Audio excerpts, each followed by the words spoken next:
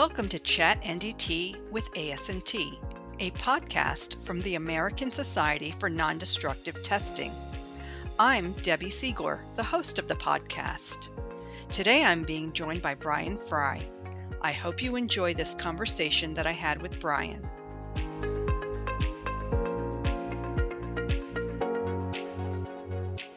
Many of us that work in the International Service Center come from a variety of non-NDT backgrounds, like marketing and publishing.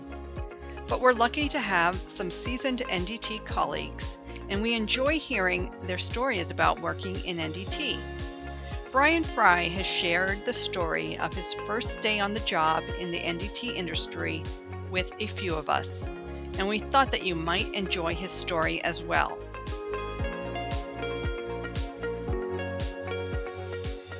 Welcome, Brian. It's good to talk to you. How did you first learn about NDT? I guess I just kind of lucked into it. I was working at a concrete plant, kind of not really going anywhere with my life. And one day I came home and there was a flyer in the mail from Spartan College of Aeronautics and Technology in Tulsa, Oklahoma. And it said I could earn a quality control and non-destructive testing degree in as little as 8 months. And that was my first time I ever heard of non-destructive testing. It's a pilot school, it's an A&P mechanics school, and they also teach a quality control and non-destructive testing course. And they have an associate degree in quality control. So I know that you've shared that you have a story. Basically, it's year one, day one NDT story. Can you set the scene for the listeners? What was the year? Which company hired you? How did you get the job? I came back from school. I graduated from college, had my associate degree in non-destructive testing. Was feeling pretty good about myself. Came back to Ohio. Back in those days, we didn't have the internet, so I couldn't search for jobs on the internet. I had a list of companies, so I just started calling around. Got an interview in Columbus with a company called Con-Am Inspection. And went in and interviewed. They hired me. And I was set up to start on Monday. I was ready to go, and they called me that Sunday night and said, "Hey, can you come in a little bit early on Monday?" And I thought, "Sure, what time?" And they said, "How about 3 a.m.? We need a helper to go to an oil refinery and be a hole watch for a storage tank inspection." So, I was excited, and there were several unfamiliar words there, but I said, "Okay, I'll see you at 3 a.m. And so I guess I just go with the flow and see where it leads me. I got up at ungodly hour in the morning, got there 15 minutes early before 3 a.m. and there was no one there. I didn't have a key to get in the shop because I was a new guy, so I waited in the parking lot. About 3:30 a.m., a couple of guys come stumbling in, half asleep, and they introduced themselves as the tank crew. So by then I was wide awake, probably annoying the tank crew with all my questions, but they got their coffee and started waking up a little bit. We loaded all the equipment into the van, which smelled like a combination of diesel fuel, motor oil, sweat, and gas station food. So we piled in and headed up the road. Did you know where you were headed to? At the time, I had no idea where we were going. I knew we were going north, and that was about it. So you just get in the car and you're along for the ride. Yep, pretty much just sat in the back. I think everybody but the driver was asleep except for me. I couldn't sleep. I was too excited. And how long did it take for you to get from Columbus to wherever you were headed? So it was about a 3.5-hour drive, headed to an oil refinery in Toledo, Ohio. Got there just in time for safety. What was your first impression of the oil refinery? Had you been to an oil refinery before? No, Debbie, I had never been to an oil refinery. I don't even remember ever seeing an oil refinery before that. it's a huge facility, a lot of smoke, a lot of steam, a lot of storage tanks. It was an overwhelming sight. And then what happened once you got to the oil refinery? But we got there just in time to get into safety training. Any plant like that, you got to go through an extensive safety training presentation. There were a lot of things they were talking about: lockout, tagout, MSDS, LEL, H2S, a lot of words I had never heard before. My head was just kind of spinning. And I thought, well, the tank crew probably has all this memorized, so I'll just go along with them and do what they do. Was there anything that they were talking about during that training that you had even heard about during your training at Spartan? I no, I don't remember any kind of safety training at Spartan. No, it was all strictly NDT. Okay. And so did you feel overwhelmed? Absolutely. Yeah, it was a lot to take in a I don't know 2 4 hour class. Okay, so now you've finished the training, the safety training, and what happens next? So we finished our safety training, and then of course the tank crew took a quick smoke break, and then we headed off to the tank farm, which was another new term that I was learning. I was super excited. For those that don't know what a tank farm is, can you tell us? So a tank farm is a place where they grow large steel cans filled with things like gasoline, oil, and all other forms of hazardous liquid and gas. Sometimes they have fixed roofs, sometimes there's floating roofs. Some of them don't even have a roof at all. But a lot of the ones that have floating roofs on 4 foot supports are my favorite. Why? Because you get to bend over all day long while you're working inside the tank. Okay. So we got to the tank farm. We had to go to the control room and sign in. We got a radio, which was sweet. I thought I would be, on the radio all day talking to new people, Breaker 19 type stuff. But that didn't really happen. So we drove right up to the tank, got out, took a look around. It smelled pretty bad, to be honest. It was my first time smelling what a storage tank smelled like. What did it smell like? It smelled like motor oil, gasoline. Little did I know I would not be able to get that smell out of my clothes for days. There was a small hole to get into, and I was looking around at a couple of guys on the tank crew, and I thought, trying to do the math, I didn't quite figure out how they were going to fit into that hole at first, but somehow they got in there. How big was the hole? Can you describe it? It was probably a 36-inch manway, just a round hole. You kind of got to contort yourself to get into. What did it look like watching the guys getting into that hole? Well, they squeezed in there somehow. You kind of put one leg in first and then duck the rest of your body in. It's an art form. And so now the guys are climbing into the hole. So we got out, got into the hole, and a bunch of equipment. So we had to carry a bunch of equipment out of the van and put it into the hole so that they could do their inspections. All right, so we got all the equipment out. All the tank crew guys got into the tank. I handed a bunch of equipment into them, and I was all excited to get my position as the hole watch started, and then they just kind of disappeared into the tank, and there I sat for the next 2 hours doing absolutely nothing but waiting for them to come out. So the hole watch wasn't near as exciting as I thought it would be.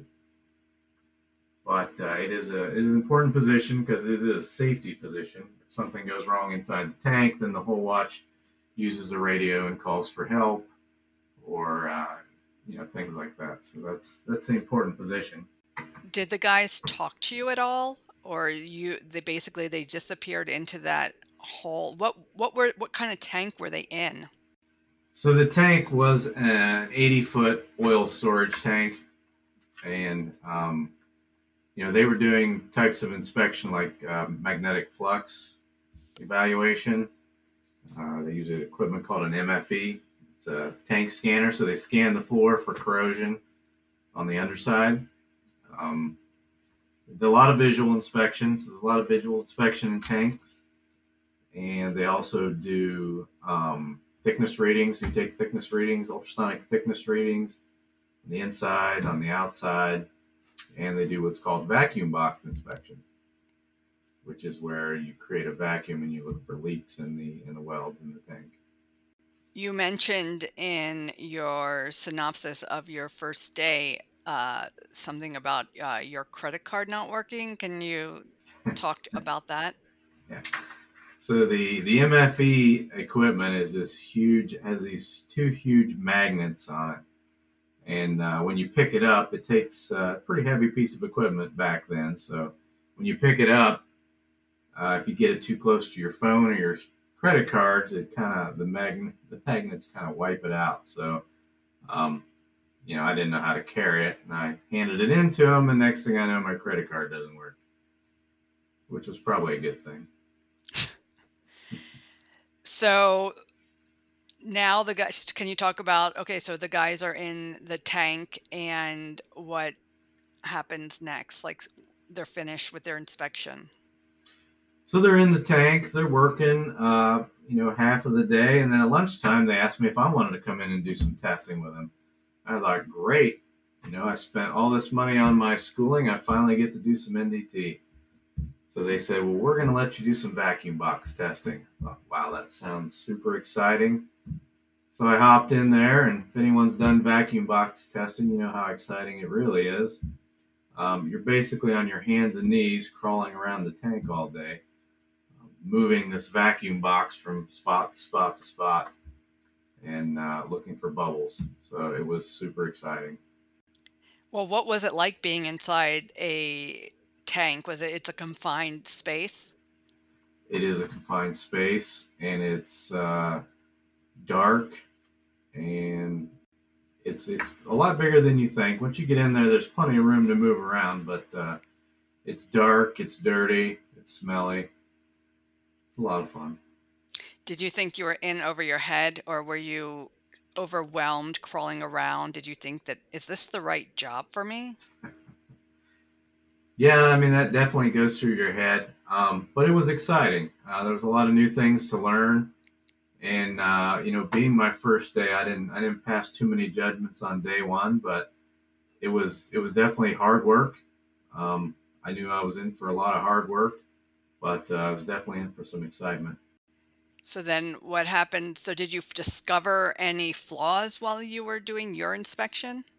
I did not find any leaks with the vacuum box testing, but one thing you do see a lot in storage tanks is corrosion. A lot of topside corrosion on the plates and underside corrosion and holes in the tank, leaks. There's all kinds of stuff. There's a lot of different things you can find in a storage tank. And so how long were you in the tank? Well, it was about a 15-hour day by the time we were done, so I was wore out. After working, 15 hours in the tank, we finally called it a day, and I thought we were headed back to Columbus, and come to find out they had more work to do the next day, so I ended up getting a hotel room and staying the night and getting to know the tank crew guys and hearing all kinds of crazy stories about where they've been and what they've done and all the different experiences they've seen, and that really kind of opened my eyes to how exciting NDT could be at that point, and how many different opportunities I would have, and it's been an amazing ride since then. Do you remember any of the crazy stories that they told you? Oh goodness. A lot of the stories were about friendships and guys getting to know different people and how small of an industry NDT really is, and a lot of stories about shutdowns and working in confined spaces and heights and all kinds of fun stuff. that I would learn about later on. So then you talked about that during lunch, it was the best sub sandwich you'd ever had. Can you talk about that? So the tank crew took a break at lunchtime, and we went to the control house, signed out all the safety stuff that you have to do, and we headed out to get lunch. And there was a sub place there in Toledo, Ohio, and it was the best sub I've ever had. And I don't know if it was just because they have great subs or just the excitement and the energy and everything, but the sub was just delicious. And every time I go up there, I go there and get subs. So you finished your 15-hour day, and what did they tell you? So at the end of the day, end of the long, hard work day, I'm ready to go home. I've been up since 2 o'clock in the morning. I'm ready to go home and sleep in my own bed. And the tank crew says, "Did you pack a bag to spend the night? We got more work to do tomorrow." And I clearly did not. Had no idea that was even going to happen. So I said no, but I went with it, and we went and stayed in a hotel and got to put the same clothes on the next day and go back to work. And I think we worked half a day the following day and finished everything up. Put together a preliminary report, gave it to the oil refinery, and headed back home. Another thing that you mentioned is that when you were in the tank, you were given a pair of coveralls. So, as the new guy, I didn't have a pair of coveralls. And what you need for oil refinery is fire resistant coveralls. So, they handed me a pair of coveralls that clearly were not brand new coveralls. And they smelled like years worth of storage tank inspection. And so I got to wear those. They didn't quite fit either, but they worked. They got the job done. Okay, so when you learned that you were staying overnight, what was the hotel? So did they have to ask permission to get you to stay? You talked about that, and like, what was the hotel like? What'd you do that evening? When we finished up, they had to call back to the office to get permission from our supervisor to determine whether I could spend the night or not. I didn't have. Typically, you get per diem, and then you pay for your hotel.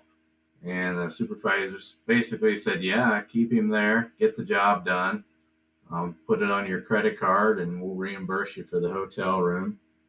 So we went back to the hotel, and um, wasn't the nicest hotel, but when you're getting per diem, you stay in a cheap hotel and you pocket a little bit of the cash.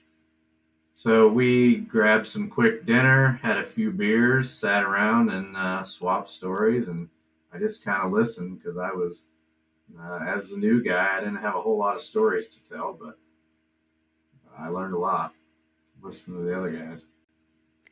How did they treat you? Well, at the beginning of the day, I was a new guy, but by the end of the day, I kind of felt like I fit in, and they treated me pretty well, actually.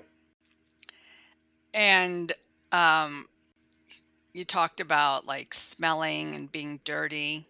Yeah, after the end of a day inside of a storage tank and in the coveralls and carrying the dirty equipment, cleaning the equipment up.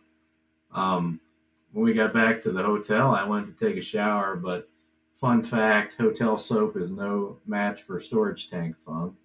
So, after several scrubbings, I got enough of it off where I could live with myself.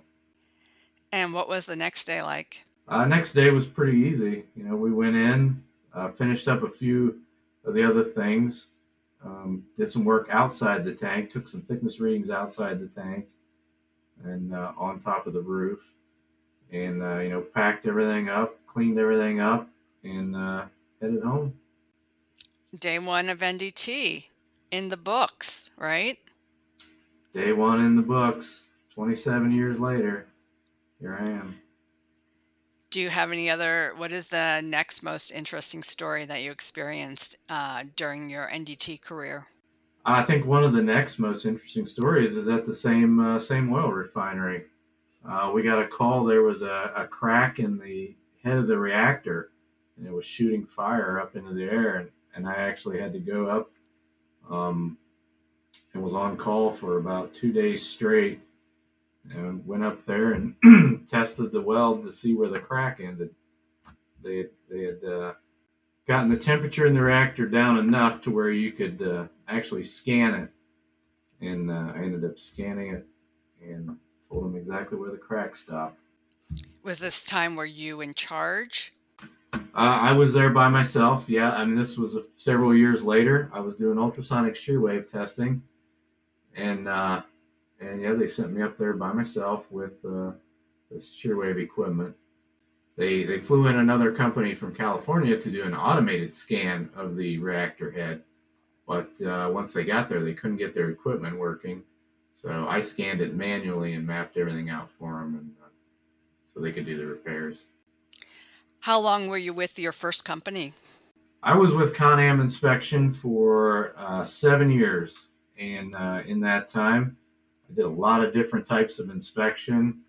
Got my NDT Level 2 certifications, also got AWS and API certifications, and it was a great beginning to my career. I got to go to a lot of different places and learn a lot of different things.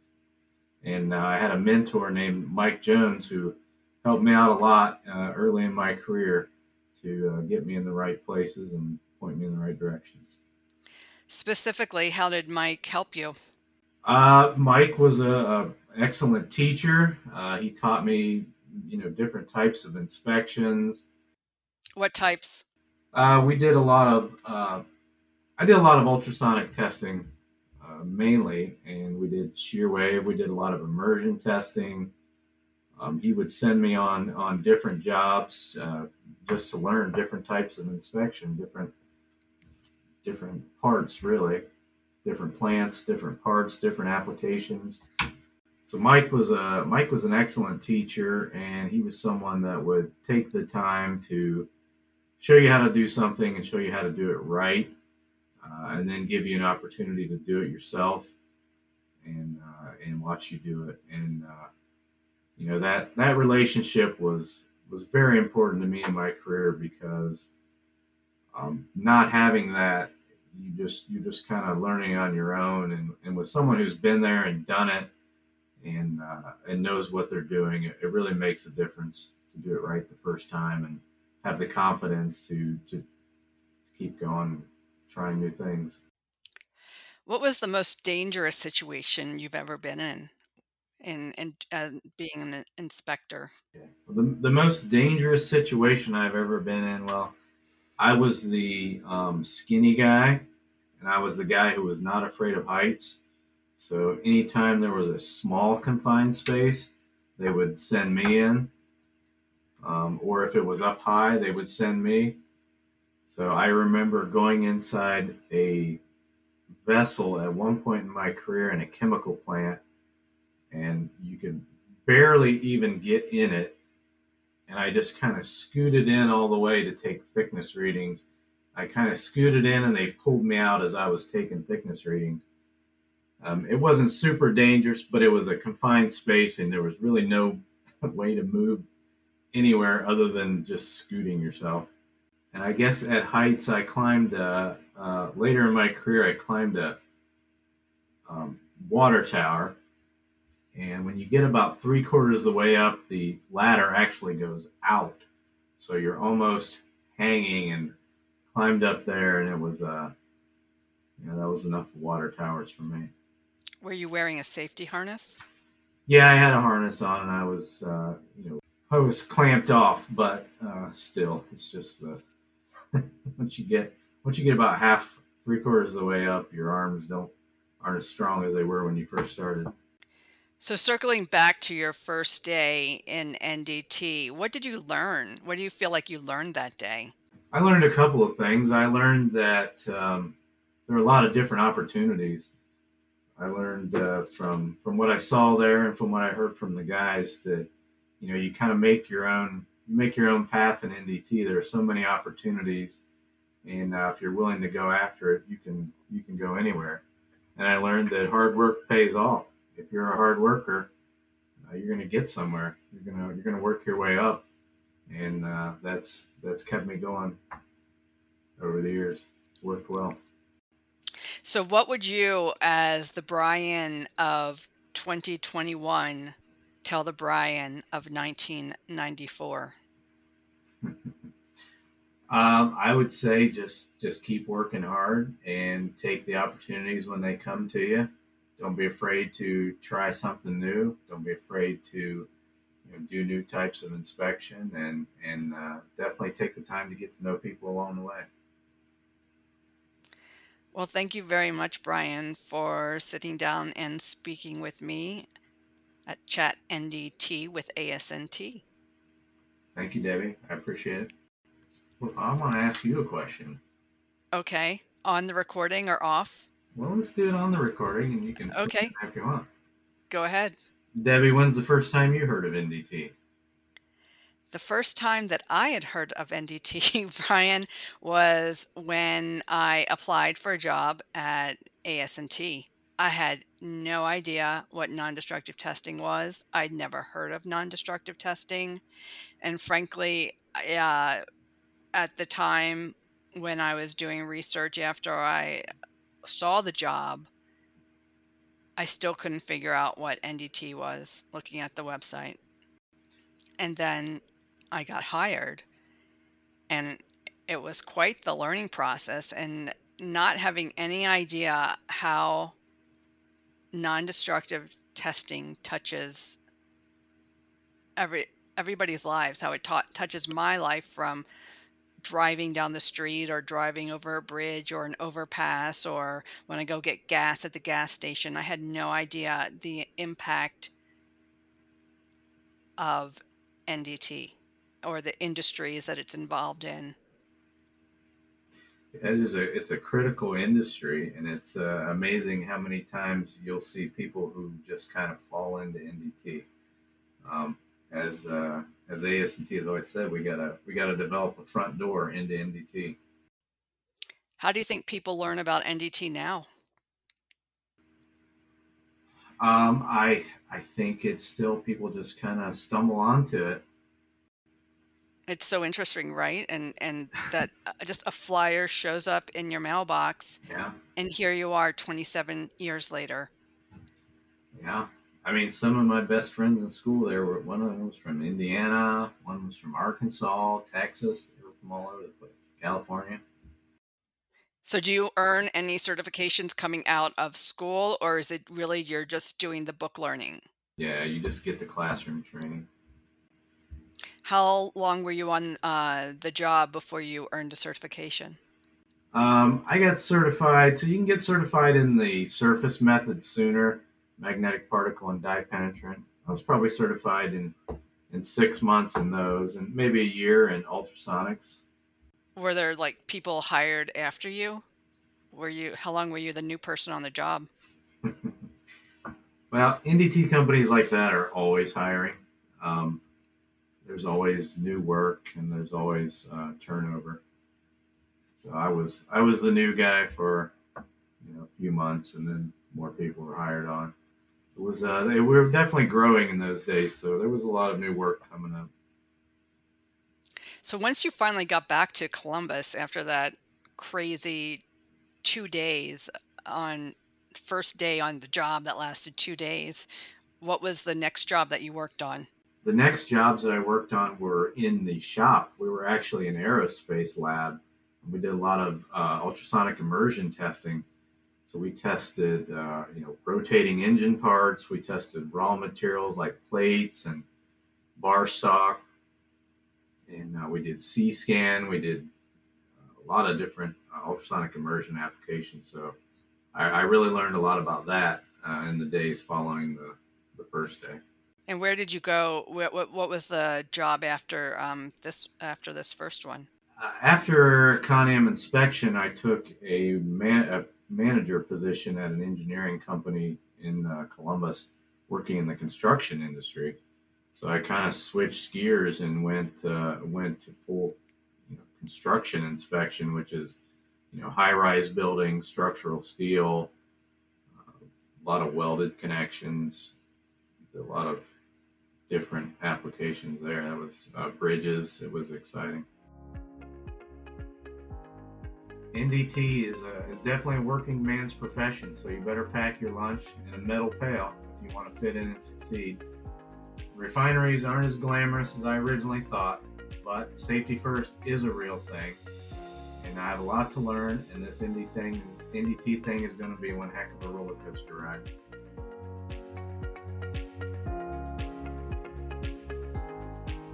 Brian Fry has been an AS&T member for more than 20 years.